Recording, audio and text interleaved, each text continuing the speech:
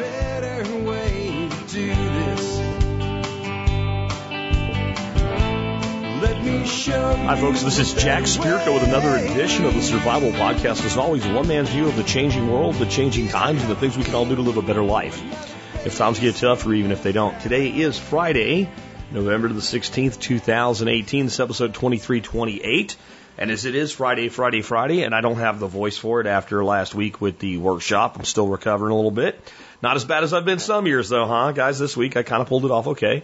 But we are going to have the Expert Council Q&A show. I got a really diverse set of questions for you today. Remember, if you want to send a question in for the Expert Council member, please don't call it into the Think line. Please don't. Occasionally I get one and I do forward it, but we have a procedure for this that makes it more likely that as soon as your question gets to me, it will get to the appropriate council member, and that makes it more likely that it'll get answered in a timely manner. The procedure. You email me with TSPC Expert in the subject line. TSPC Expert in the subject line. You send that email to jack@thesurvivalpodcast.com. You say, Jack, I have a question for Expert Council member, fill in the blank. My question is, ask question in one sentence, and then hit enter a couple times. The details are. If you do that, there is a very, very high probability that you will get past my screening and get to the Expert Council member. Assuming the Expert Council member is not on the Pikers list, meaning they're not getting their council questions answered in a timely manner, there is an extremely high probability that your question will come back within a week or two and be on a show just like this. And you can get access to this group of people that I think are some of the most astute people in the world of preparedness, liberty, self-sufficiency, off-grid technology, you name it, that is available anywhere in the world. If you just follow that procedure and let me help you, help me, help you. Yeah, that's it. Yeah, help me, help you, help me, help you. However it goes, I will do everything I can to get you an answer. Here's what we got going on today. One, we have an update on California's fires, a little bit of word about CAC as well in there. But Nicole Sauce has family on the ground out there. So Nicole has an update for us on that. Then we have the legal implications and considerations with homemade guns from the law enforcement officer, former law enforcement officer, I should say, Dan Oman, who now spends his time producing grass-fed beef, which I think maybe makes him a little happier than his days as a cop. Buying a business based on EBITDA, which, well, what is EBITDA? If you don't know, John Pugliano will tell you. We'll be talking about that in just a bit. Plants for truly cold, very cold environments. Ben Falk knows a little bit about the cold up there in Zone 4. Dealing with kidney stones and preventing them naturally from old Doc Bones. When not to narrow focus niche with your blog. Nicole Sauce bookending that for us. And how to go from introvert to extrovert for me, myself, and I, Jack. We will get right into it today. We have nothing else in the housekeeping segment for you guys today.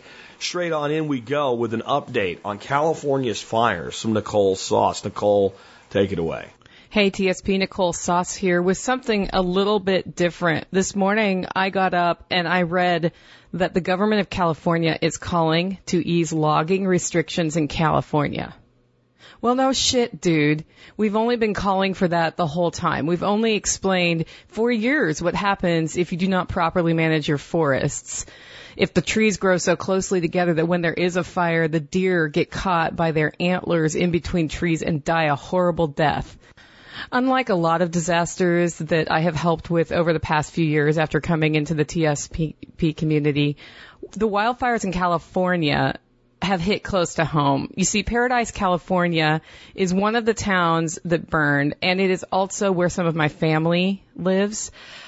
I remember heading out there as a kid, you know, to visit aunts and uncles on the way home from family camping gatherings, hanging out with my aunt, hanging out with my cousins, and all of them worked and lived in that area. And now it's gone. It's completely gone. A whole town has burned. It is not salvageable. And, you know, people have no homes to come home to. And what's even more scary in a situation like that, like you get out with your life, they also don't have jobs. I mean, unless they work for a company that just had a branch there that can relocate them somewhere else, they don't have the jobs to work to earn the money through the rebuilding process. Lana and Dave made it out of the fire safe, but their homes did not make it. That was the message I got while I was at Jack's workshop. And I was thousands of miles away, in the middle of a workshop, right? Like, what can you do? You feel pretty helpless in a situation like that. But what I know is that my cousin and her husband got out with their lives, with 4 chickens and their 2 dogs, and her family. Her mom and dad happened to be out of town on vacation, and they're bordering on elderly, so they didn't have to go through that horrendous inferno flight experience that my cousin did.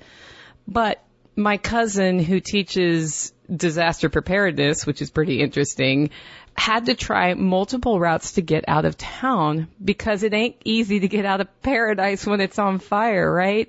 Paradise is a fairly small town. There aren't a lot of routes into and out of it. So if one is impassable, it's hard to figure out where to go. And Jack talks to us all the time about preparing for what's likely rather than the zombie apocalypse. And I just have to say this, and I told her this morning. I am so proud of my cousin Lana for surviving, because it's she and her family that made that happen. They didn't wait for somebody else to save them. They made it happen. And after chatting with her, I thought it would be interesting to share what was in place that helped them survive this fire. Number 1 is a plan. She knew what to grab on the way out. And you know that binder that Jack talks about? Yeah, think about how great it would be if you were in a wildfire infected area and you knew the binder was in the car, so you didn't have to dig for your passport in the safe. That means you can spend time doing something like getting your dogs out, because you can always get another passport, right? Especially if you have another photo ID offsite somewhere else that's quote unquote valid. But you can always get those things built back, especially if you have data in your binder, in your car, that you're using to get out of there. Like, imagine the freedom you feel. She had gas in her car. Do you ever, come home on empty and you're like, I just don't feel like fueling up at the gas station? This is where the half tank of gas rule is super helpful. If you always have half a tank of gas, minimum in your car, and of course, if you have fuel stored, like we've been taught to, you can get out, and guess what? You don't have to wait in line at a gas station that may or may not have gas in it when everybody does a run on it in a disaster when you're getting out of town. So having gas in your car, it's a really small thing. It's really easy to do. You're gonna buy the gas anyway. Why not keep it at least half a tank? And why not have a few vessels with gas in it so that you're ready if something happens? Now, I'm going to say this, depending on what you're storing your gas in, I'm not sure I'd throw those tanks into the back of my truck on the way out of town while things are on fire. I would personally not put plastic gas tanks in the back of my truck, because, if stuff is raining on your car while you're getting out and then those catch on fire, that's going to be a disaster, right? But having them so you can fill your tank on the way out, for me, that gets me 400 or 500 miles away, which is hopefully far enough away to figure out enough, how to get myself and my family and my animals to safety. Number 3, geographical knowledge. And this is something I have to say, I'm a little weak on this in my own area. I know my area really well, but some alternative routes to where I need to go. If I need to go, I need to think about that a lot more. So sometimes the route you need to take is blocked. And if it's blocked by a wall of fire, you're screwed. So spend some time looking at alternative routes. My cousin Lana had to try 4 different ways to get out of town. And every time they tried, it was blocked. And then they talked to the emergency firefighter guys, and they'd say, okay, try this other one. And they knew what the other one, what that meant. If you have to waste time when they're telling you try Route 66 and you don't know where that is or what that's called, that's precious moments that leave you in a town that needs to evacuate. And the longer you stay in a town that needs to evacuate, the more likely it is you're going to die a horrible death. And you don't want to die a horrible death. Number 4, she had a place to land. She knew where to go. Her sister has a ranch. It's not too far away, but it's far enough away to be out of the affected area. So she didn't need to waste time thinking, which relative am I going to go to, or figuring out housing. And if you don't have a sister with a ranch with the ideal bug out location, landing place, find close friends who agree to let you land there if you ever have to. And then that gives you a way to think in advance how to find an alternative route. In fact, after this, I'm updating my location list because I did it 2 years ago, and some things have changed, and I need to make sure I can still land where I was planning to land, and I need to think about what alternative routes to get there, how to get them a message if I'm coming, because at some point, if things are on fire and you need to leave, who's going to spend time on the phone calling saying I'm coming? So you need to go somewhere where if you just show up, they're not going to be like, why the hell are you here, right? Having a place to land is key. If you don't have family, find friends. If you don't have friends, well, get off your ass and make some friends, man. And yes, number 5, they had some bug out things in place, like food and water that they could grab, money that they could grab on the way out. All of those things we talk about, the bug out bag. That's when you grab the bug out bag. But here's something else. And this is something a lot of people don't think. It's like the evacuation bag or the evacuation plan, right? If I have to evacuate, I have 3 things that really matter to me from my family. One of them's a handmade necklace that my grandfather made for my grandmother because he loved her very much. And he made it out of an opal and some diamonds from his mother's ring. This thing is worth $400 or $500. It's not worth a lot of money, but to me, it's priceless. And so I have it along with a few other things, 2 other things, all in one place in my safe, unless I'm wearing it. And if I ever have to leave and I have time to get into my safe, that comes with me.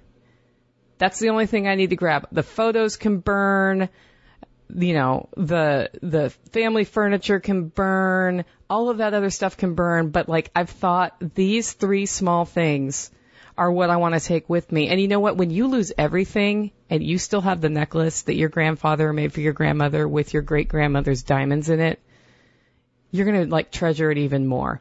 So think about having not only a bug out bag, but some sort of what I call an evacuation bag, which is just access to some basic stuff. In fact, oddly enough, mine is stored with my passport so that I can get out with some ID as well as that. Okay.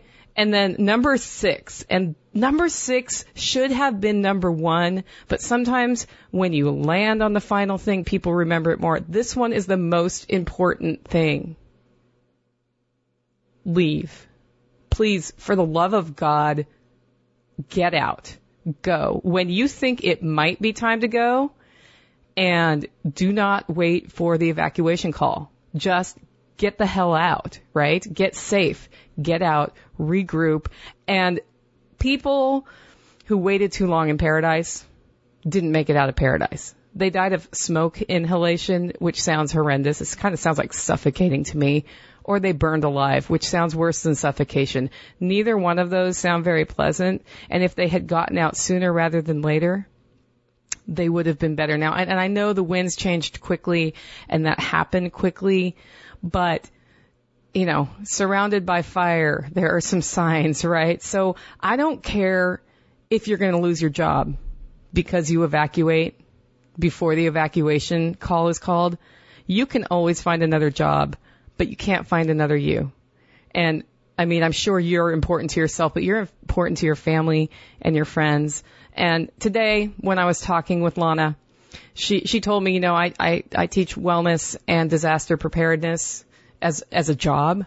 And she said, so that helped her know what she had to have in place. She said, that piece I teach on how adrenaline impacts you, I understand it so much better now. So here she is. She's lost everything, and she's already thinking, when I do get to go back to work, this is how I'm going to be able to explain it better to people so that more people are prepared. And that's why I love my cousin. And I'm just really thankful they made it out. So if you want to help with the wildfires, and usually I talk to you guys about how to find me, I don't care.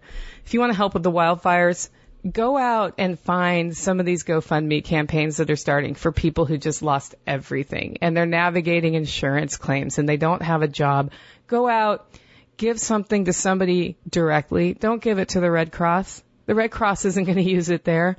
And just support the people like you can. And if you are in California motivated to try to help with some of the relief, CAC team has responded to 2 hurricanes, and they're pretty much resource tapped out.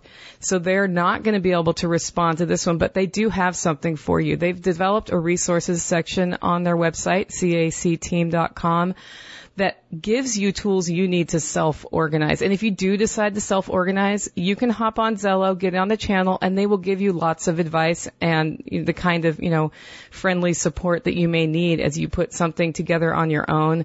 I encourage you to tap into that resource if you're sitting in California going, it's time for me to help these guys rebuild. Anyway, guys, go out, make it a great week. Just a little follow-up with a little bit of CAC stuff there at the end. So somebody asked me today on the blog, why isn't CAC responding to the fires in California? And text is the lowest form of communications, and I don't want to put any thoughts in this person's head or speak for them out of turn or anything, but I kind of read it like, well, what the hell? Why aren't you doing something? And what I responded to with that is, one, listen to today's show, so you could hear from Nicole here and what we can do. But the other thing is organizations need to know what organizations do well and where organizations can be of assistance. And the reality is, the way things are going out there, an organization that is designed to do what CAC is designed to do, which is be fast, agile, and put stuff into people's hands when they can't get anything, is really not what's needed. And so what CAC is doing in the middle of this disaster is kind of stepping back, saying, hey, there's some stuff we can do to help people on the ground with logistics and things like that. But this is really not our place. And unlike the Red Cross, we're not going, hey, give us money, right? And on another note, I say we and us a lot of times when I talk about CAC. And I say that because CAC is my creation. I conceived of it. I developed the concept. I put people in charge of actually turning it into what it is today. And then I got the hell out of the way. And I do not have a place on the board. I don't want a place on the board. I don't have any say in what CAC does. I am occasionally asked for my advice, and I give it. And that is all. And I promote this organization as something that I kind of gave birth to, but the child grew up, and the child has its own life, and now I am the proud father that sits back and lets that child live his life. And says, I am proud of my son, and for these things, my son does a good job. So that's where I'm at with this. So when I say we, if you like, well, I think they should be doing this or whatever, talk to the organization itself. I refuse, actually, to intervene, to put my foot down, to demand anything of people who basically work for free to do the great work that CAC does. And CAC will not claim to be able to do things that it cannot do, and it will not get involved in places where it will squander its resources, which I think in California would be what they would do right now. They're kind of like, they did 2 huge responses, and they made good on the promise to put the majority of what was donated to the ground and get help to people. And they're kind of now in, let's build back up and get ready for the next thing that we can make a difference in. So there's that. Next, I have a question for homemade guns for Dan Oman, and I'm going to have some definite fill-in on this one. Howdy, folks. Today I have a question from Jacob in regards to, quote, homemade guns. Jacob wants to know, how do you feel about, quote, homemade guns such as Poly 80 Glock frames or AKs built from a folded receiver blank in a parts kit? What would you suggest for someone considering carrying a concealed carry pistol made on an 80% lower or using such a gun for self-defense? Let me preface answering this by saying I am not a gun expert. I like firearms and I enjoy target shooting, but Jack is way more of an expert in this area. So Jack, feel free to jump in on this one by all means. That said, I think the homemade guns are really cool. I think they're a really neat project to work on. It's a really cool DIY. It would be especially neat for a father and son to work on building one together and have it be a gift to give to the son upon its completion and, of course, when he's old enough. And that, I think, would be a really good story for a granddaddy's gun club ceremony. As for an everyday carry self-defense weapon, I personally would prefer something factory-made like a Glock. I know how Jack feels about Glocks, and I totally agree with him about the feel of them. They aren't the most ergonomic handgun in the world, And like Jack, I much prefer the 1911 for sporting purposes. But there is a reason most law enforcement agencies in the U.S. are using Glocks, and it's just because they are reliable, even in the worst of conditions. Though I don't recommend at all neglecting to clean or care for your firearm, but the Glock is designed to function even when their operator has not properly taken care of it. I had over 10,000 rounds through my department-issued Glock 22, and I didn't start having any failures until around 8,000 rounds. I was using old training magazines during an advanced firearm course, and the springs in the magazines were really old and weak and not feeding properly. Once I replaced the magazines, I never had another issue at all, any kind of failure to feeds, anything like that. There are plenty of very reliable handguns on the market, but you really can't go wrong with a Glock. If I'm carrying for self-defense purposes, I want to be 100% confident that my gun is going to work when I need it. I looked at the cost of building out one of these Glock clones in a DIY project to see if there was any cost savings involved. And for the Poly 80 lower kit, which was what Jacob was asking about here, the kit itself for the lower is $160. And then if you add in the slide, that's about $325 for this one brand. And the barrels start at $165. Right there, we're at $650, and that doesn't even include magazines. You can get used Glocks anywhere between $350 to $400. You can check out aimsurplus.com and some other websites like that for used Glocks. And a new one can be anywhere between $500 to $600, depending on which model you're looking at. So there really isn't a price benefit for building your own. It's really about having the satisfaction of building your own gun as a hobby, and of course developing a skill and something, again, you can do with, say, your son. I admit I've never built one of these homemade guns, nor have I ever fired one. It could be that they are perfectly reliable and there's just nothing wrong with them. I just don't know from personal experience. But if you are going to carry one for self-defense, I highly recommend you put at least 500 rounds through it before relying on it as your primary carry weapon, and make sure that it performs to your standards. Okay, so a few things here. Number one, the Glock thing. Glocks are very reliable. I don't doubt that. 1911s are very reliable. There was, at one time through all the various permutations of the 1911, there was a metallurgy change, and there were some particular guns that came out initially where things like, stainless started being used kind of for the first time and all, and they had some problems.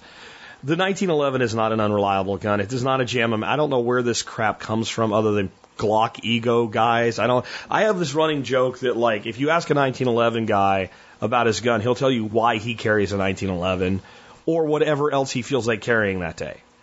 If you ask a Glock guy about a Glock, he'll tell you why you should carry a Glock. And I just find it is an overstatement. Now, are Glocks more forgiving to the person that treats their gun like shit? Sure they are. And if you're that person, maybe that's probably what you should carry. But this concept that any of the guns that people routinely carry, routinely jam, is nonsense, or people would not routinely carry them. Any gun that has a heavy following is a reliable gun, or you would not remain loyal to the platform. It's not like, people like me that like 1911s are like, oh, John Browning, let's hail and praise. No, we like the gun for what it is. So I think that's a moot point. I think you should carry what you are comfortable with, what you shoot well, and what you have confidence in.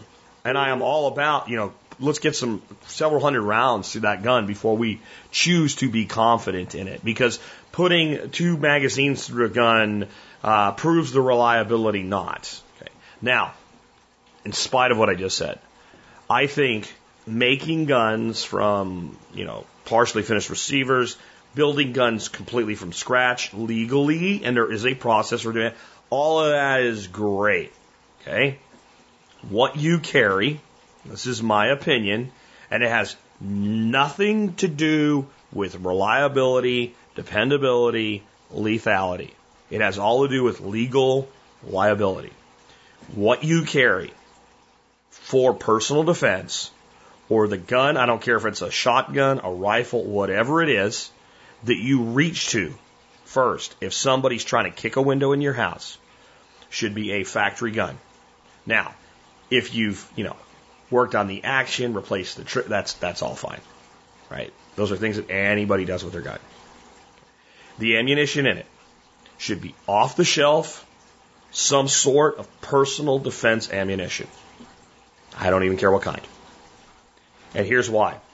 I am not that worried that if you are attacked in this country, at least at this point in history, at 2018, the end of 2018, that if it is, a good shoot, in other words, you or someone else's life was at threat, and you pull the trigger, and you kill and or injure the bad guy, that you will go to jail. I am not very concerned about that. It does happen, but if you listen to the Mossad Ayub interview and you follow that procedure that's in that interview that we did in the past, and I'll put a link in today's show notes, if you do that, and if you don't shoot somebody because they took your parking place or something stupid like that, where they were running down the street with a TV set, if you shoot somebody because you need to, where you're going to be able to live the rest of your life feeling that it was a justifiable thing and you're not going to regret it for the rest of your life, you're probably not going to jail in the United States of America.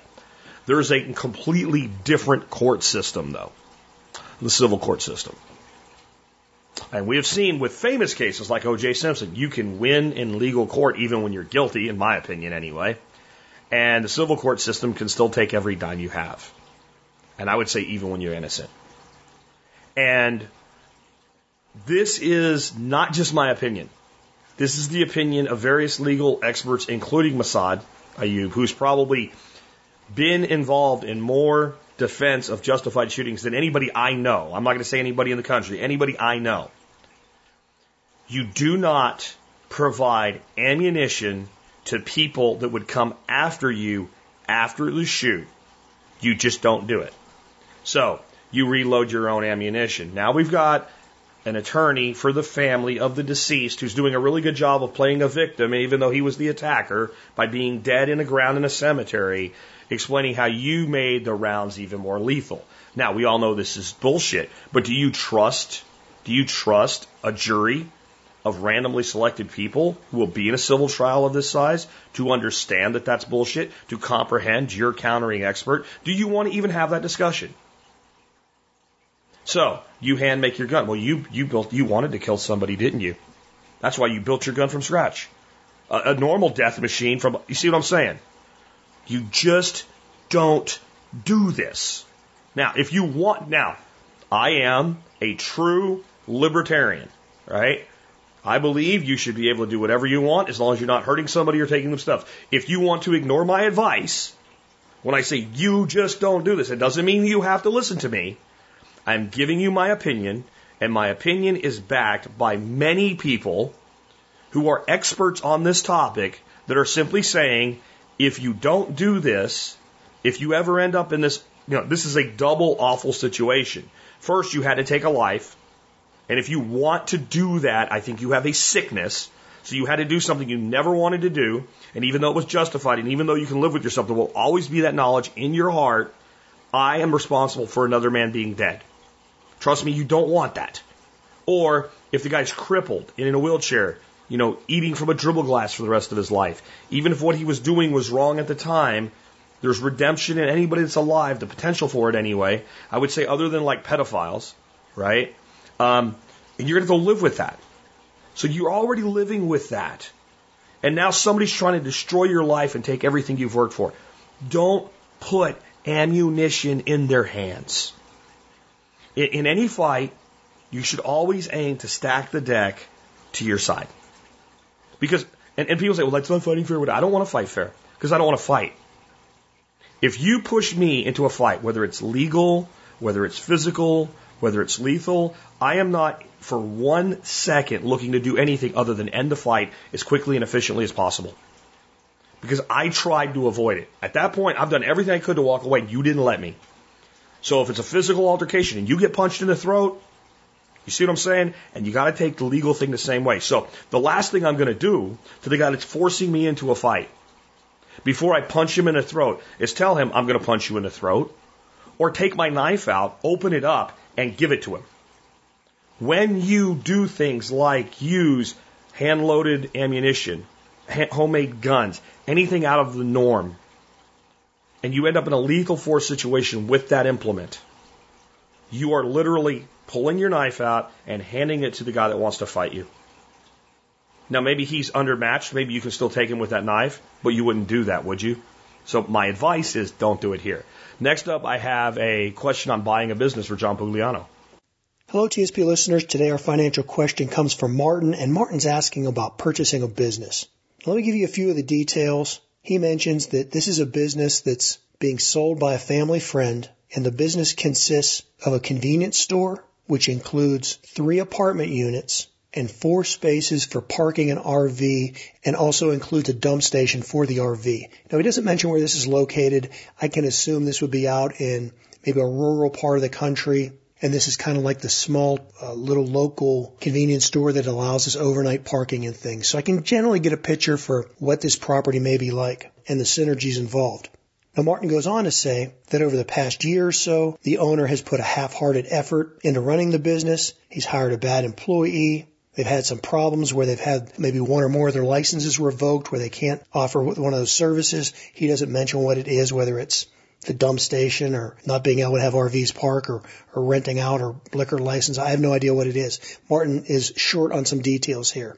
But in any case, you get the picture. This is probably a business owned maybe by an older gentleman, somebody that's ready to exit the business. He's tired of it. He's just not running it properly. Martin sounds like he's motivated and interested. He sees ways to improve this business. He thinks he can make it viable, and he's interested in purchasing it, but he doesn't have the money outright. The asking price for the business is $279,000. Martin also mentions that this business is sitting on a 1-acre property. Now, Martin doesn't mention that the land and the buildings and the business are all included in this price. I'm kind of assuming that from the way he's written this, but it could be possible that he's saying that only the business is valued at $279,000 and the deal doesn't include the land. If that's the case, then I don't think this is a good deal and I wouldn't pursue it any further. However, if this is a package deal which does include everything free and clear for $279,000, then perhaps, Martin, this looks appealing and could be worth pursuing, because Martin also mentions that $279,000 is 2.8 times the EBITDA valuation from 2017. If you're not familiar, EBITDA is a good term for you to know. It's an acronym, and it stands for earnings before interest, taxes, depreciation, and amortization. So essentially, EBITDA means that's the bottom line reported earnings for the business. Now, Martin also mentions that that's for 2017, so that's probably before the current owner got lackadaisical and has been neglecting the business. So the earnings for 2018 are probably substantially less than that. But just in general, if you divide the $279,000 by the 2.8, you come up with roughly $99,000 or $100,000 that this business would be generating. And so roughly this business is valuated at about a 3 times valuation. That's 3 times the earnings of the business. In a sense, what you're saying is if you purchase that business today, in 3 years, it would be paid off. And everything that it produces thereafter, and especially any improvements you've made to it to make it produce even more, would be all 100% profit for you going forward in perpetuity. And not only paying you an income, but also growing as a future asset for you.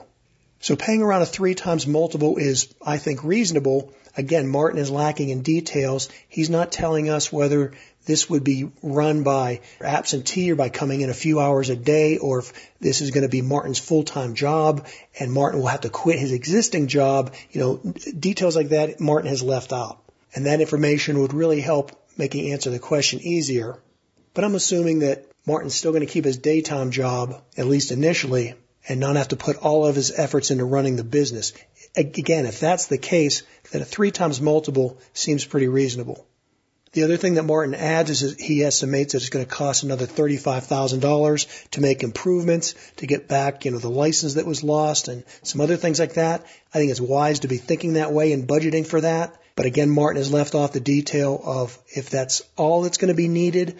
I'm assuming there's also going to be some working capital, and that's probably going to be another, 6 months of operating expenses for the business, and or living expenses if in fact Martin's going to have to quit his existing job to run this. So a couple things here, Martin. I don't have all the details, but I would say on the surface, it doesn't sound like it's a bad deal.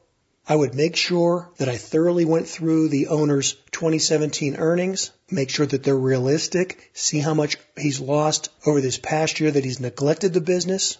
so that you can ensure that this business is salvageable and that there's going to be enough money there for you to start out with the proper cash flow so that you don't get into this and find out, 3 or 4 months into it that you're broke and you just can't make the bills because there's not enough cash flow. I'd really want to be looking at what is that cash flow and how much of that do you need to live off of versus how much of that can you use to support and improve the business.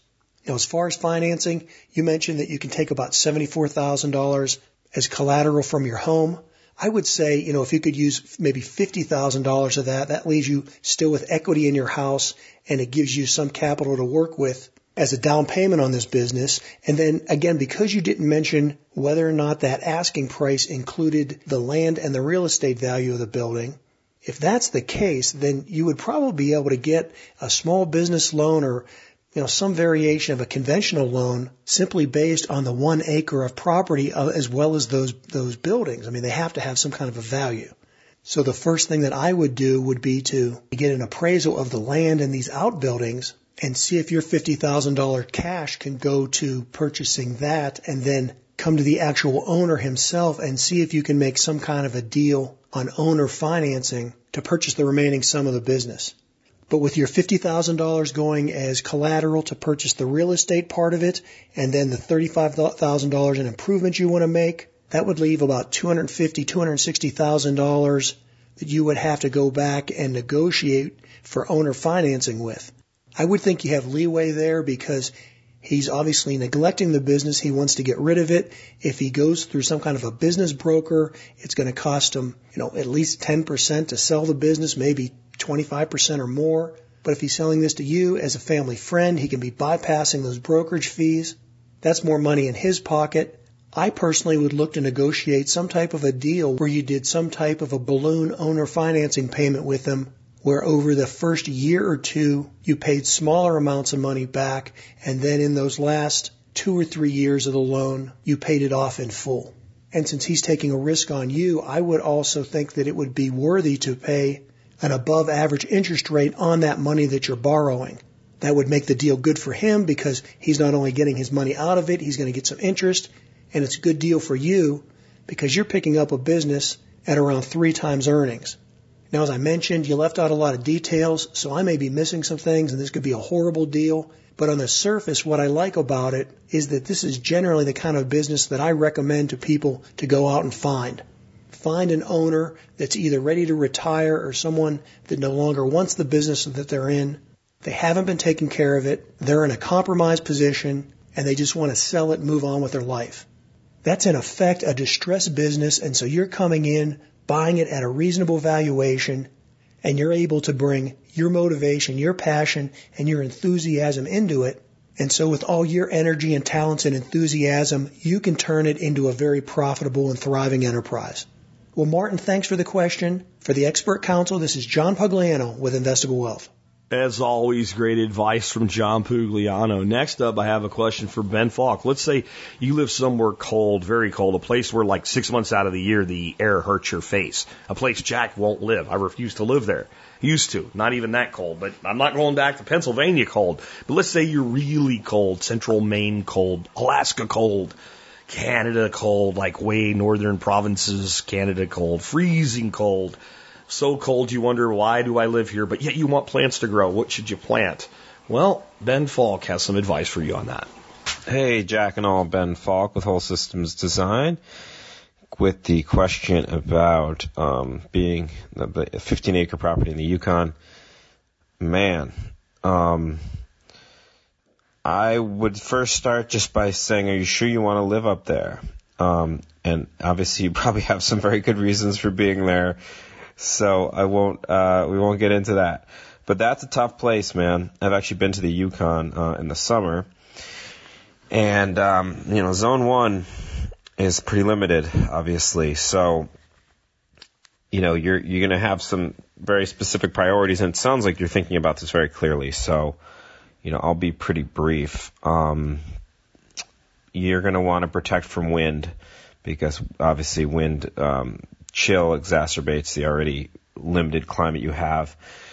you're going to, so you want to build up a lot of great windbreaks, use whatever the fastest locally growing trees, you see that are successful there.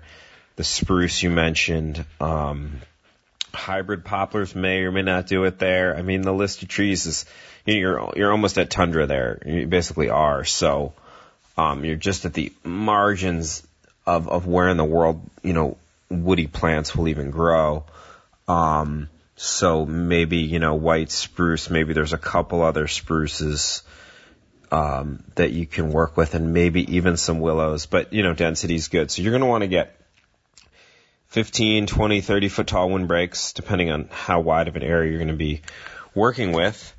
And then you are going to obviously, want to develop your microclimates even more intensely, like with hoop houses or greenhouses, depending on your goals. It sounds like you have a bit of a commercial focus, not just homesteading, if it's to produce nutritious food for the local community. So hoop houses are going to be your friend, double layer plastic hoop houses. So you can turn your, 1 month of frost free, probably about there, into 3 months, maybe 4. You're going to focus on the hardiest stuff, of course. So the hardiest vegetables, all the cole, COLE crops, brassicas. There's a lot of options for cold hardy vegetables. And then in terms of, fruits, you mentioned some interesting fruit. Haskaps, I think, would be at the top of the list. They're about the hardiest fruit in the world, and they hail from Canada and even central to northern Canada. You're going to be pushing their zone for sure, but if anyone can do it up there, it's haskaps. And potentially some sea berries, definitely the Russian varieties would be worth trying. It's certainly at their edge for sure. It may even be below it. You're at the margins of human existence in terms of growing anything for sure. People in those regions really just foraged wild foods and hunted. There wasn't cultivation as far as I understand. So you're going to have to pull a lot of tricks out of your hat, as I'm mentioning. I would maybe catch rainwater. Chlorinated water is not so great. So think about some other water sources, drilling. Artesian aquifer is usually a good thing, so I'm not sure why that makes it cost prohibitive. Usually that means you're going to get water coming out on its own accord if you drill into it, which is a good thing. And organic matter.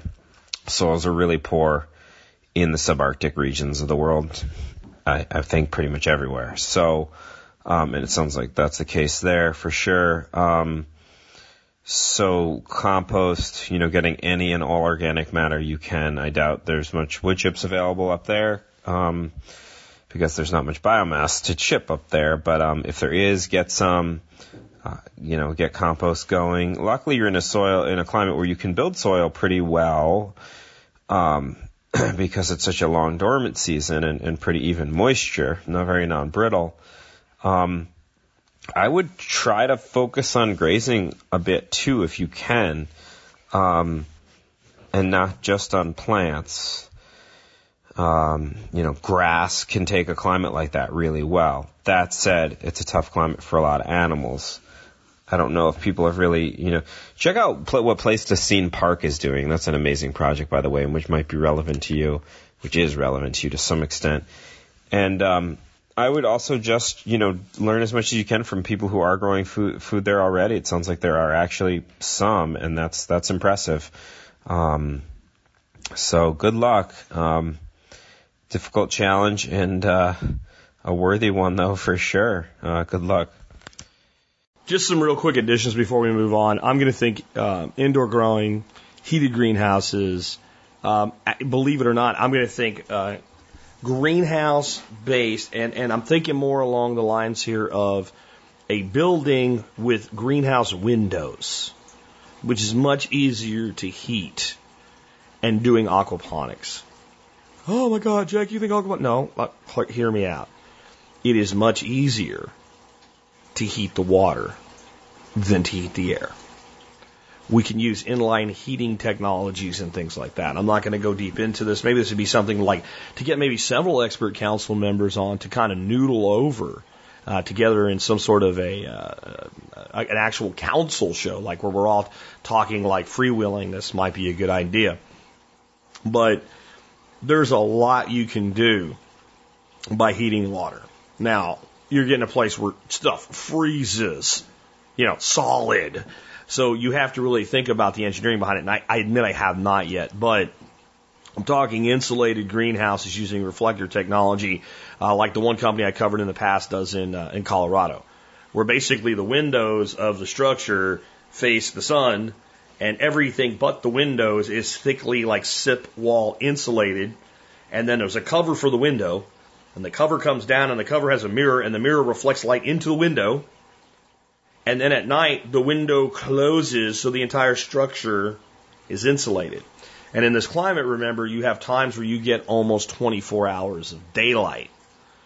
So that would magnify the effectiveness of things like this. So I'm thinking, frickin' microgreens, man, whatever. I just don't think you're going to get that much to grow outdoors in this climate. This is a climate of lichens and mosses that actually, certain mammals can consume, not you. And this is a climate where when man has chosen to live there, has lived mostly on meat and fat for a reason. Don't want to rain on anybody's parade. Ben gave you some good advice, but I'd love to see what comes of this. But I'm not going to be ashamed of going as much indoors as possible. In fact, spending most of my time indoors. Again, I salute you for your bravery, but I refuse to live in a place where the air hurts my face more than 6 months out of the year. I am not doing that. Let's go on. And, oh, by the way, though, in the summer that does exist, one of the most beautiful places in the world, to be honest. Anyway, which is why, birds can fly and so can we. Sorry. Next up, we have some stuff for Doc Bones from Doc Bones on kidney stones.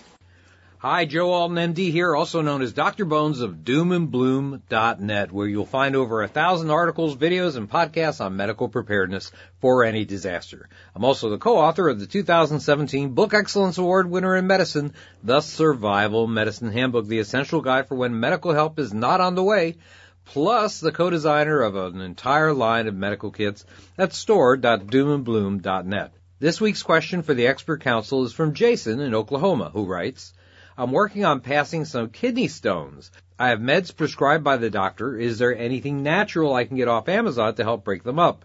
I really enjoy your segments on the expert council. What can I do to promote kidney health and to prevent kidney stones in the future? I drink lots of water and I don't smoke or drink alcohol heavily. Well, only occasionally. I also haven't had a soda in over 4 years. Good for you. I woke up last night in incredible pain, boy. I went to the ER and was diagnosed via a CAT scan. I didn't see any cats, though, to have a kidney stone in both kidneys. Oh, boy. Thanks, Jason from Oklahoma. Jason, I am so sorry that you're dealing with this issue. The kidney is an organ that has a tendency to accumulate crystals that form what we call stones, or in medicalese, nephrolithiasis. Many kidney stones are as small as grains of sand. Some are bigger, though, but any size can cause excruciating pain known as renal colic, and sometimes it can cause even blood in the urine. Your chances of experiencing a kidney stone is about 1 in 20 over your lifetime. Once formed in the kidney, stones usually don't cause symptoms until they begin to move down the tubes, called the ureters, which connect the kidneys to the bladder. When this happens, the stones, if big enough, can block the flow of urine. This can cause swelling of the kidney affected, as well as significant pain. Kidney stones as small as grains of sand may have no problem passing through the ureter to the bladder, but then cause pain as they attempt to pass through the tube that goes from the bladder to the outside. That's called the urethra. Ouch. Once you have a kidney stone, it's likely you're going to get them again at one point or another. Although the symptoms of kidney stones are pretty uniform, there are actually several different types. Calcium stones are the most common. Calcium combines with other substances such as carbonate, phosphate, or oxalate to form a stone. These occur more often in men than in women, and usually in those about 20 to 40 years old. There are also cystine stones, and these form in people who have excess of a substance called cysteine in the urine. It's a condition that tends to run in families. There's also uric acid stones, more common in men than in women. These stones are associated with conditions such as gout and certain types of arthritis, something we talked about before on this show. Plus, struvite stones are another type. This variety is mostly found in women and can grow quite large, actually. They can cause blockages at any point in the urinary tract. Although not an infection in itself, a history of frequent urinary infections or chronic urinary infections is indeed a risk factor. To diagnose a kidney stone, look for pain that starts suddenly and then comes and goes. Pain is commonly felt on the side of your back, also known as your flank, and lightly pounding on the right or left flank at the level of the lowest rib will cause significant pain in patients with kidney stones that cause inflammation in the kidneys, as well as people with kidney infections. As the stone moves, so will the pain. The discomfort will travel down to lower in the abdomen and could settle in the groin or even the urethral area. You can tell the difference between a kidney stone and an infection by whether there is a fever associated with the pain. Most kidney infections present with fever as well as flank pain. I guess it's possible to have a fever with a kidney stone, but it's much less common. Your treatment goal is to assist the kidney stone to pass through the system quickly. Staying well hydrated is one way to help. Drink at least 8 glasses of water per day to produce a large amount of urine. The flow will help the stone move along. Some have used water pills, also called diuretics, or cranberry juice for the same purpose. Pain relievers can help control the pain. Ibuprofen will be the most available treatment of choice for pain relief in survival settings because you can accumulate them in quantity. The stronger pain medications, if you can get them, will be more effective. Although there are drugs available to decrease the frequency of developing certain stones, some dietary changes may prevent the formation of them, especially avoiding foods that have a lot of calcium, such as spinach, rhubarb, beets, parsley, sorrel, and chocolate. Also, decreasing dairy intake will restrict the amount of calcium available for stone formation. This will keep them as small as possible and therefore easier to pass. Sodium bicarbonate or sodium citrate increases the alkalinity of the urine, may decrease the likelihood of formation of uric acid stones. Find out what kind of stones you have. You may have to strain your urine to get the actual sample of the stone so it can be evaluated at the lab if it's available.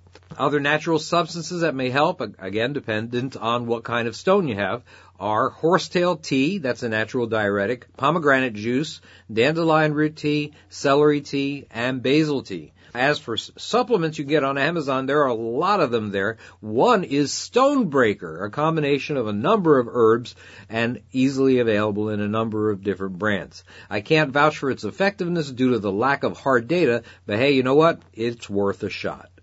This is Joe Alton, MD, that old Dr. Bones, wishing you the best of health in good times or bad. Thanks for listening. Hey, we're proud to announce that our upcoming book, Alton's Antibiotics and Infectious Disease, The Layman's Guide to Available Antibiotics in Austere Settings, will be on Amazon by the end of the month. It talks about how to use the antibiotics you can get without prescription in the form of fish and bird meds that I've been writing about for years, and could help the survival medic prevent unnecessary deaths from infection in survival scenarios. If you're a member of the preparedness community, you'll want this unique book in your library. And while you're at it, don't forget to check out Nurse Amy's entire line of kits and medical items at store.doomandbloom.net. Remember, the Members Support Brigade gets 10% off anything at our store with their special coupon code. Thanks again. Next up, Nicole Sauce has a piece for us on blogging and when to get narrow and when not to get too narrow. Like not to be too laser point focused with your blog. Nicole, take it away. Howdy, TSP. Nicole Sauce here with a question from Tori about blogging. Tori asks, I have a question about blogging as a business. How do I narrow the focus of a blog when both potential subjects are subjects I love? Or do I just go with both? One subject has to do with getting kids outdoors and learning life skills and to be self-sufficient.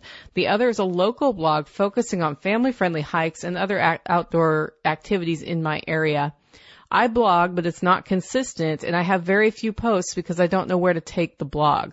I'm not sure if both topics can work as one blog, or if I should have two separate blogs, or if I should just pick one and not worry about the other. I have no income coming from this blog. I only have possible product ideas for each topic.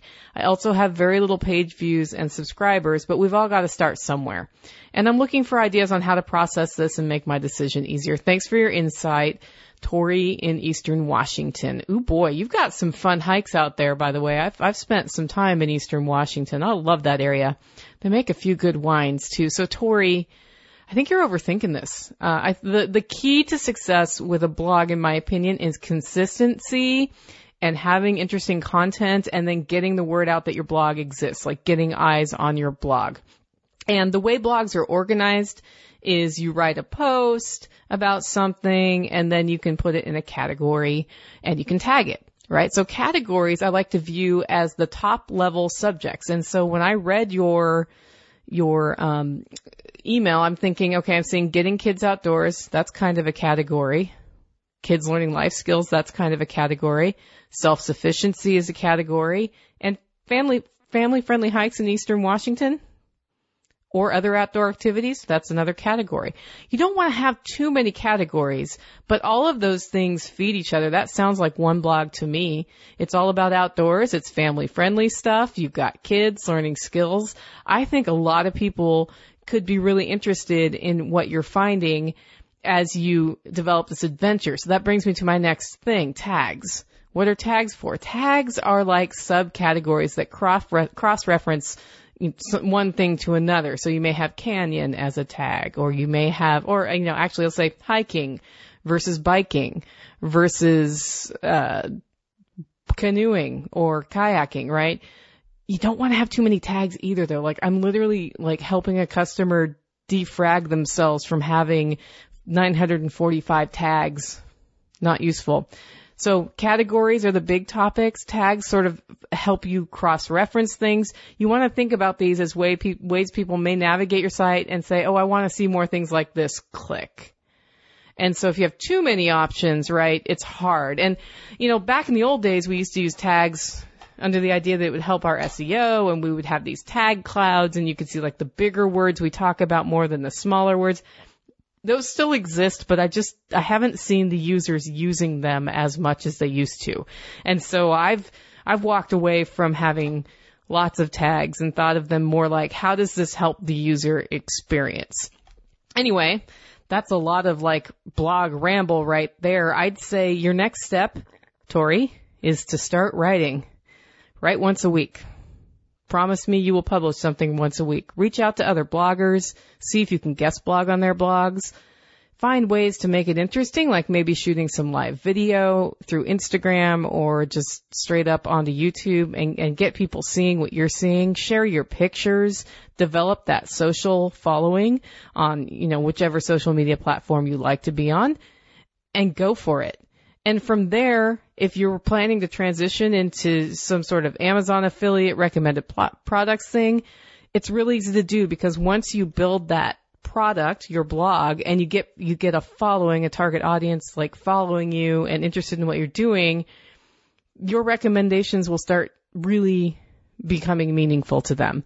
And so, with that comes a lot of responsibility. Be careful what you recommend, because that can really bite you in the nose.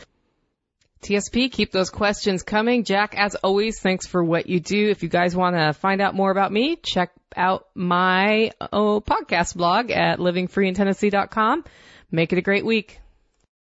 So the tag thing, I want to make sure we talk about two different types of tags here with blogging. There's what's called meta tags. Title, description, and then content tags were the big meta tags for search engine optimization back in the day. I'm talking like early 2000s here. And so you would have a keyword tag, right?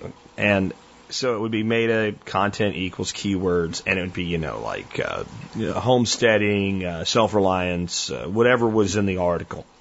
That's not the tags that Nicole's talking about. She's talking about the tagging inside blogs, specifically WordPress.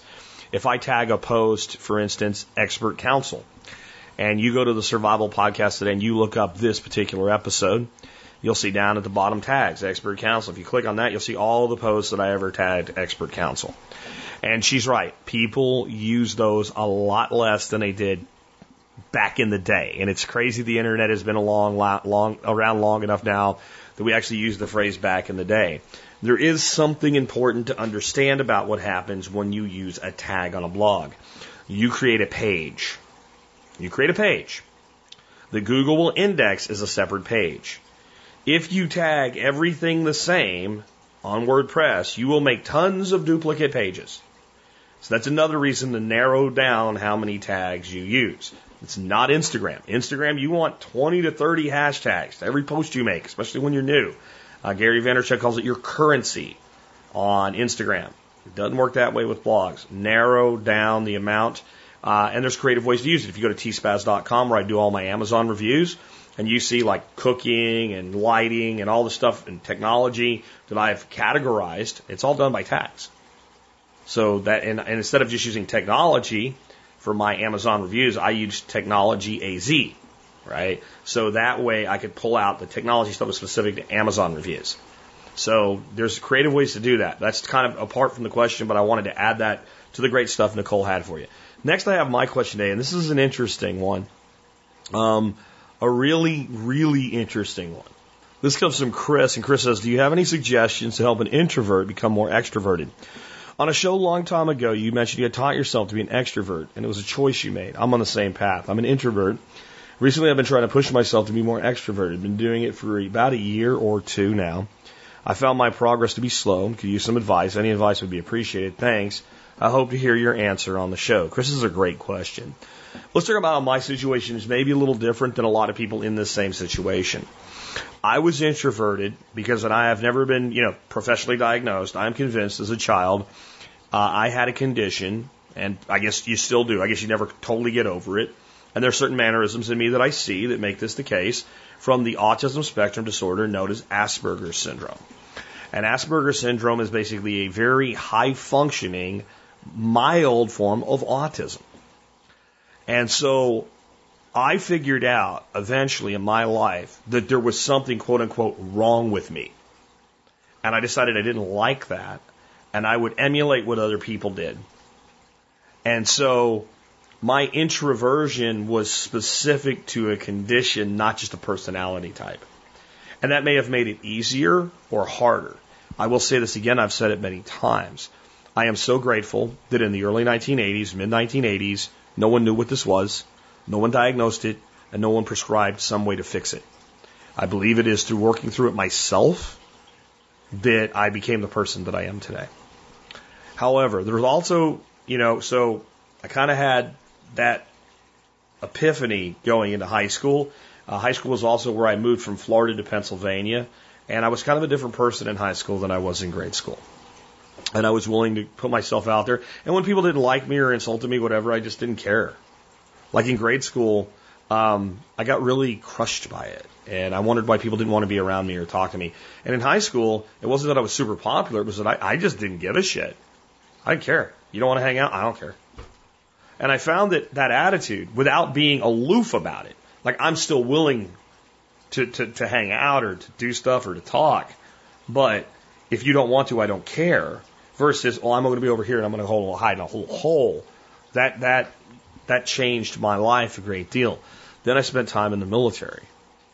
I think, and I'm not recommending you go spend time in the military to learn to become more of an extrovert. You'd think being told what to do and how to do it and whatever would push you more toward introversion. But the Army and other military branches actually call on you to be extroverted because you learn to follow, but you also learn to lead. And you can't be a timid leader because no one will follow you. And you're put in positions where, even though you don't have a rank, you're in charge of this thing now. Take charge, do it. And it's amazing what putting yourself in a position without joining the military where you must take charge will do to become more extroverted. My son was very introverted. Now, since he's my stepson, it's not genetic at all, but he was far more introverted than I was and more of a personality introvert than I was. It wasn't he didn't have Asperger's or something like that. He was just a person that naturally, his personality type was more introverted. He got his first job as a host at a restaurant. That challenged him. He had to talk to people, but it was pretty simple. You come in, how many do you have in your party? Okay, you sit over here. He went to go orders, but eventually became a bartender. And the people that promoted him to bartender were actually a little bit concerned about his introverted personality. As a bartender, you can't do that. And he's like, when I have to do it, I'll do it. And they gave him a shot. And I think, so maybe some sort of employment that requires you to talk to people, even if it's a part-time side hustle. Uber. Like Uber, generally, you end up talking to if you give 20 people a ride a night, you're going to talk to 20 different people. And I have found that talking to people is a lot like anything. It's hard until you do it a few times, and then you don't give a shit anymore. Right? I'm just giving this person a ride. If they don't like me and they give me a bad, I'm not Ubering to make money. I'm Ubering because I'm trying to be more extroverted so they can go screw themselves, right? And that attitude, I think, is another thing too, is developing an attitude of like, I don't care if you don't like me. I think that's one of the most important attitudes that anybody can develop, especially if you're introverted. I don't care if you don't like me. I'm not saying I want you to not like me. I'm not saying I want everybody to hate me. I'm not saying I'm going to go out and try to be people's enemy. What I'm saying is I'm going to be who I am, and if you don't like me, I don't care. And not just say it, but mean it. There's a big difference there. A lot of people say that. Well, if you really meant that, you wouldn't be so introverted. Because one of the biggest reasons we're introverted is we're afraid we'll say something that somebody will take the wrong way. We're afraid that we'll say something that will turn somebody off. We're afraid that somebody say something and someone will look at us and think that, we're not worthy or make fun of us or mock us. And here's another thing that can help you with this. I think a lot of people that are introverted as adults were introverted as children, and maybe they didn't get on in school very well. They were the kid that sat alone in lunch. They were the kid that maybe had one friend if they were lucky. They were the kid that couldn't ask a girl out on a date, but if they did, she laughed at you. They were the kid that got good grades, so people made fun of you. Whatever it is. And I think one of the things that people carry as a psychological scar is that experience from like the grade school and high school years. This is the real world. All of that is behind you. It no longer applies. People don't act like that in the real world. When my grandson actually was like a little bit disturbed when he was at the workshop, parts of the workshop, and like my buddy Jake shows up, and Jake has a problem with talking too much. By the way, Jake, if you're listening, you were a pleasure to be around this time. I don't know what you did, but you were a great guest at the workshop. Everybody thought so. But Jake had a problem with talking too much, interrupting presenters and things in the past. So we had this ongoing, where we would insult Jake and he would insult us back. So he said he had a secret weapon, and I said to him as he was walking by, "What is it, a stapler for your mouth?" And my grandson got really upset, like, why is Papa Jack being mean to him?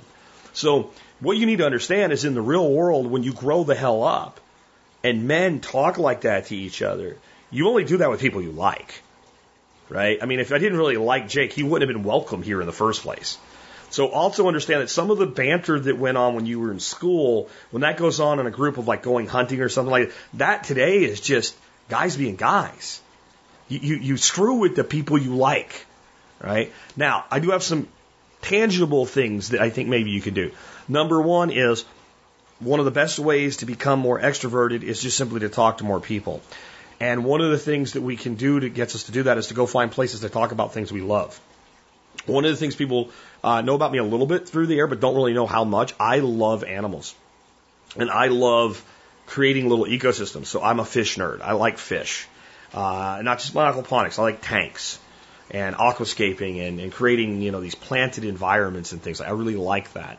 If I was alone, if I wasn't married, and if I needed to meet more people, one of the things I would do is look around and find a local fish club. Because if I go there and I want to talk to people about how to breed Cory cats, they're going to be interested in that. Like, there's going to be no barrier to conversation. So whatever it is you like, look for groups that discuss that face to face, not just on Facebook, right? And go there because you're not going to have any problem talking to those people. And the mind doesn't know that it's being tricked off. And so if you start going to a place regularly and talking to people regularly, then the mind says, oh, it's okay. Jim now says, or Chris in your instance, Chris now says it's okay to talk to people. So now we're talking to the lady at the cash register. Now we're talking to the lady behind us in line. Now all of a sudden, if we're single, we're talking to the girl at the bar. If we're not, we're talking to the guy about a job. And it's just not hard anymore. So go to places where people talk about what you love. Next, get into something like Toastmasters. If you can speak publicly, you can speak one-on-one. If you can speak to a group of 20 people, 30 people, then it's really easy to talk to one person. When I talk to a large group, I have to try to generalize enough to interest most of the people. if I see one guy kind of nodding off, I can go screw him. I don't care. But I got to balance that. Like, it's like half the people not. How do I, and you learn that when you speak publicly. One of the reasons I think I became so extroverted is years of public speaking being part of my job, working for companies like Fluke Networks and having to talk to, 100 people about far end and near end crosstalk. Kind of boring, but you learn how to use analogies. And we went to a sporting event, and this is attenuation, and the further the person is away from me that I'm trying to talk to, the harder it is for them to hear. And when the crowd cheers, there's the crosstalk, and you learn how to do stuff like that. And then all of a sudden talking to one person, and when you're trying to explain something, they don't understand it, then it's really easy to figure out a single analogy that works for this one person. So it makes it easier to connect by speaking publicly. Plus, one of the ways to become extroverted is to know that all the people that are involved in a discussion are on your side. And if you get involved with Toastmasters or anything like that, you know that everybody in that room is in the same boat you are. They're all trying to become a better speaker. And they're all on your side. And none of them are going to pick on you or make fun of you unless it's in a positive way, right? So you feel safe. So you come out of your shell. The next is become a modern Renaissance man. This is what I think makes TSP successful. I consider myself a modern Renaissance man, meaning that I have knowledge in a wide array of topics. A jack of all trades and a master of a few is the way I put it, not a master of none, in the words of Benjamin Franklin. So if you learn a little bit about a lot, then it's always easy to have a conversation with somebody about something that they find interesting. So I don't know a tremendous amount, let's say, about power tools. I know enough to be dangerous and to build the stuff that I want to build. But if a guy's talking about something that has to do with power tools, I can have a conversation about it, and I can basically let him tell me something I didn't know. But at least I understand what he's talking about. So the conversation flows naturally. I know a lot about dogs, so I can have a conversation with somebody about dogs if that's what they're interested in. So become knowledgeable of a wide array of topics as possible. And then it allows you, when you're having a conversation with somebody, to pick out a piece of what they're talking about and steer the conversation to that. Very, very helpful in sales, by the way. I've closed deals by having a 2-hour conversation with a guy about how much hair a Siberian Husky makes in your house and how you have to vacuum every day. I closed a deal with a guy that no one could close this deal with. And we spent, of the 2 hours we spent together, we spent 1 hour and 50 minutes talking about Siberian Huskies. And then at the end I said, can we do this? And he said yes. And everybody was like, And as you do more things like that, whether it's closing a deal or simply making a new friend, you become more confident and you come further out of that shell. Okay. The next is you need to understand and believe that you have value. One of the big reasons people are introverted is I have nothing to say. I have nothing to talk about. I have nothing valuable to contribute. Bullshit. Every human being has an amazing story that should be told and told often. You have a story, and you have many stories within that macro story. And you should be comfortable telling your story, telling people about who you are and what you are, and hearing about who they are and what they are. And know this, you have value, but what does that mean? Every other human has value. Which means you can always have a conversation with somebody about their favorite subject, themselves. Who are you? Where are you from? What do you do? Do you have any kids? Do you have any pets? And these questions lead, if you are a Renaissance man, to a level of compatibility. We can now talk about dogs because we both have dogs and we both like dogs. We can now talk about fish because we both keep fish. We can now talk about fishing because we both go fishing. We can now talk about hunting because we both go hunting. We can talk about football because we both like football. And I'm not saying to zoom in on those subjects. I'm just saying if you have a couple dozen subjects you have a good general understanding of, the odds that you'll meet somebody that has no interest in any of them is quite small. So understand that you have value and understand that others have value. The next, I don't quote the Bible often, but I do when it fits. Do not cast your pearls among the swine.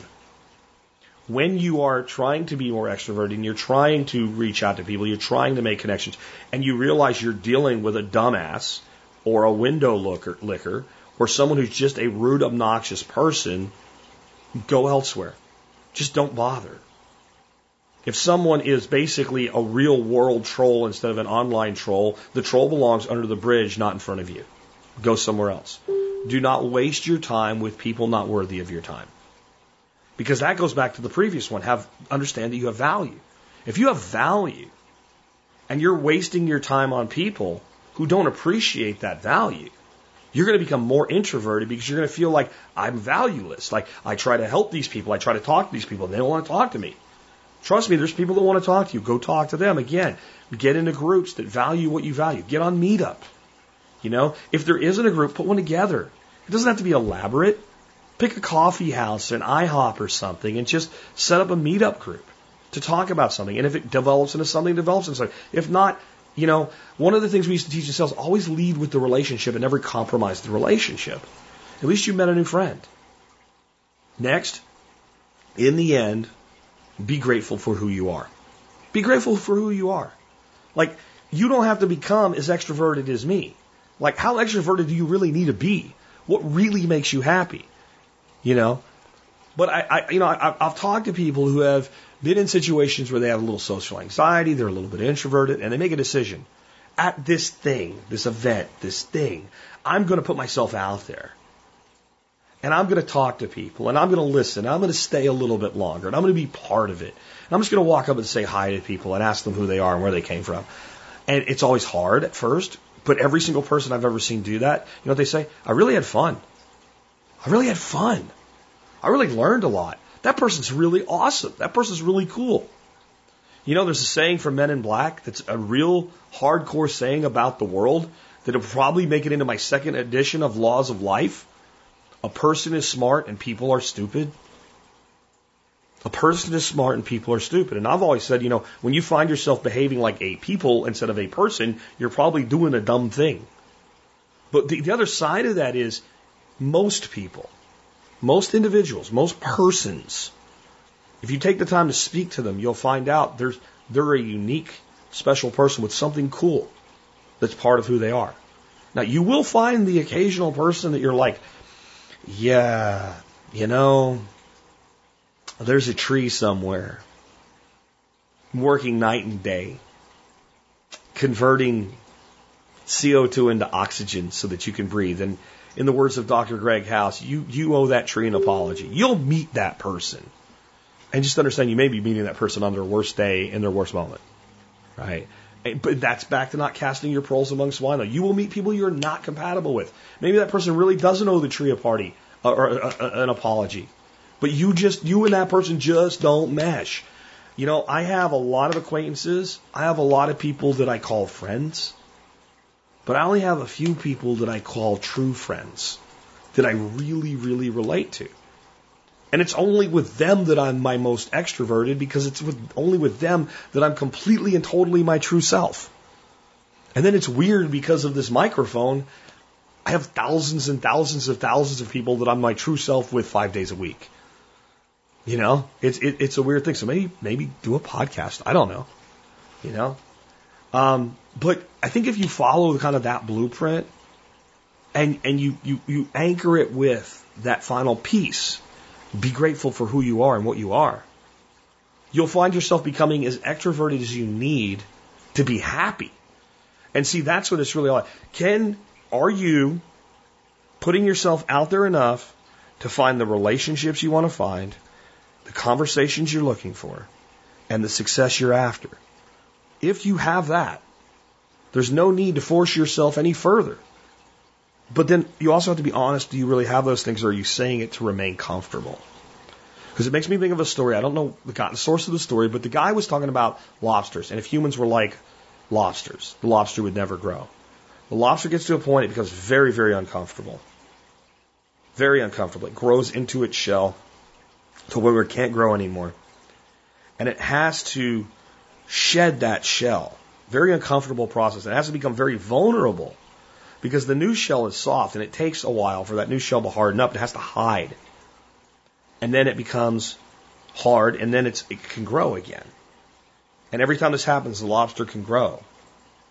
And then if humans were lobsters, the lobster wouldn't grow because when we became uncomfortable, we would go to a doctor or a psychologist and they would give us a pill and we would take it and it would restore our comfort and then we wouldn't grow.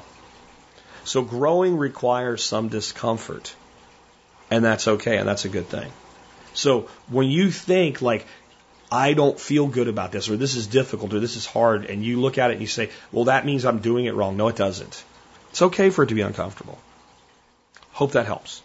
Anyway, guys, with that, this has been Jack Spirko with another episode of the Survival Podcast, and I want to remind you here at the end that you can help support this show by joining the Member Support Brigade. All you got to do that is go to thesurvivalpodcast.com, click on Members to learn more, use the discounts and get your money back. It's that simple, and guys, it really helps when you become a member. If you listen to this show and it adds to your life, and you think it adds $50 of value of life to your life per year, then it's worth joining. Because that's what I believe. You give first, and then if people see the value, then they reciprocate. But on top of it, then you get your money back. So really consider joining if you haven't. And if you have somebody in your life that you know listens to this show and they're not a member, consider possibly getting them a membership for the coming holidays. Next up, the other way you can support us is completely painless, is do your online shopping at tspaz.com, tspaz.com, tspaz.com. You know, I mentioned football in passing today. This is the time of year where I start watching football. Yeah, I know my national anthem and these guys didn't stand, and you know, it's a minority, and they don't even show that on TV anymore, so it's really not a thing anymore. I watch football because I love football. And not for the politics in or not in football. I watch football because I love football. It's an escape from reality. But we're reaching the time of the year where football gets serious. Like losing actually matters and winning becomes important and the games are more interesting. And it's cold outside. So it's time for tailgating. Let me tell you, I like to tailgate. I like to cook on my grill in my backyard. I like to bring the nice piping hot food to my living room. I like to sit down on the couch. And I like to eat a good meal and have a good drink and hang out with friends and watch football on TV. That's my version of tailgating. And I like to watch the guy that's there with no shirt on, where his nipples could cut glass, and he's got his team painted on him, suffering, and steam coming out of his breath because it's so cold. And I'm sitting there with a bowl of chili and a chicken wing. And that's what I want to talk to you about with T-Spaz today. The King Cooker 12-slot wing grill rack. This thing, in the words of my buddy David, works ridiculously good. I used it to make the jerk chicken legs for everybody for the workshop, and everybody went nuts over those. It's just the way it crisps skin. This thing is awesome. It's $12, ship free on Amazon Prime. Again, it's made by a company called King Cooker, Kingkooker. I give a recipe for my garlic chili chicken wings in this review. You have got to make the oil and make these wings. And you've got to do other things with this oil. The recipe alone is worth taking the time to read this review today. If you do not have one of these things, get one. And I'm going to tell you something else. I love wings. I really do love chicken wings.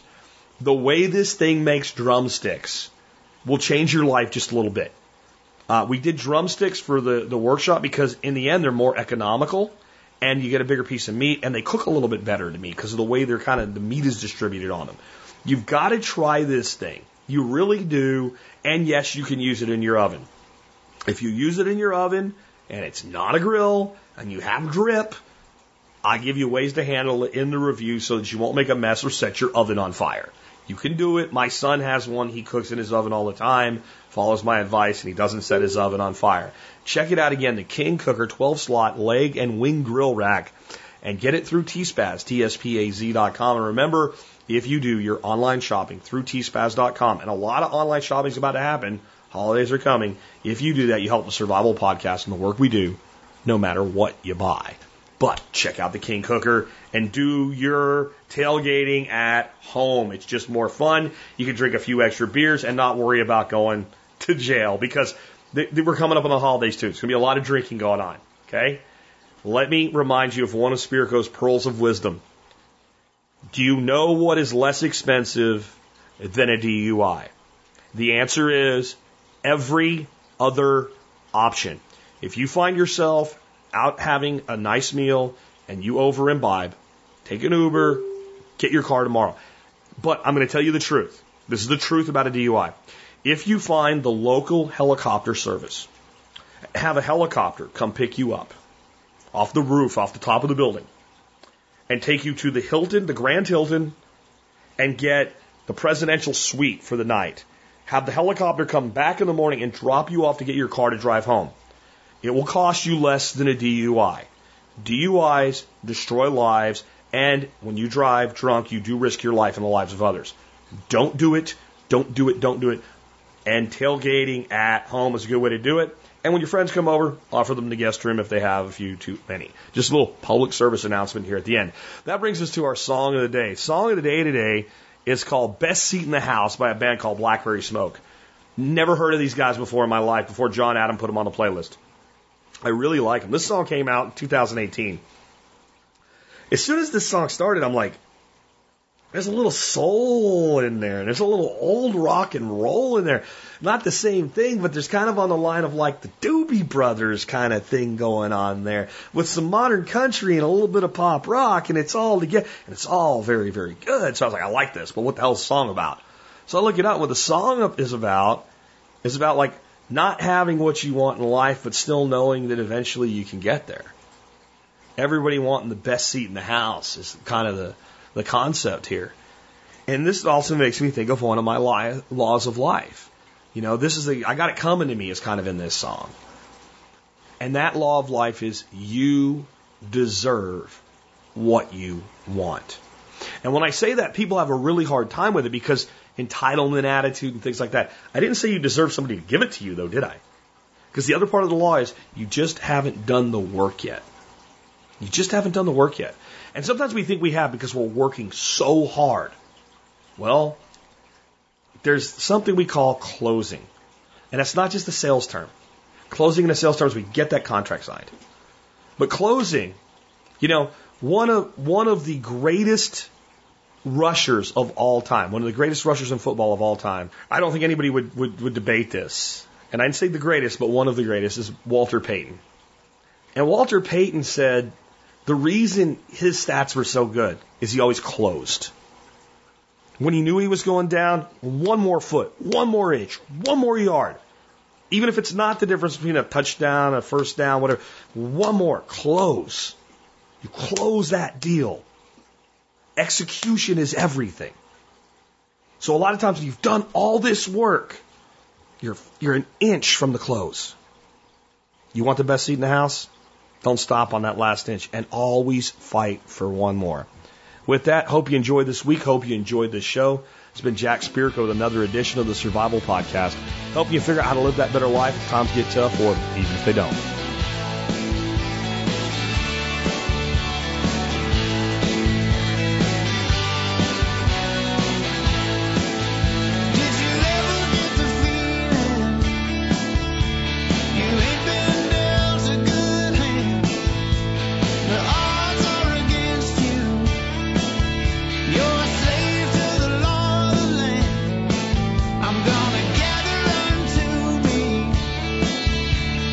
Must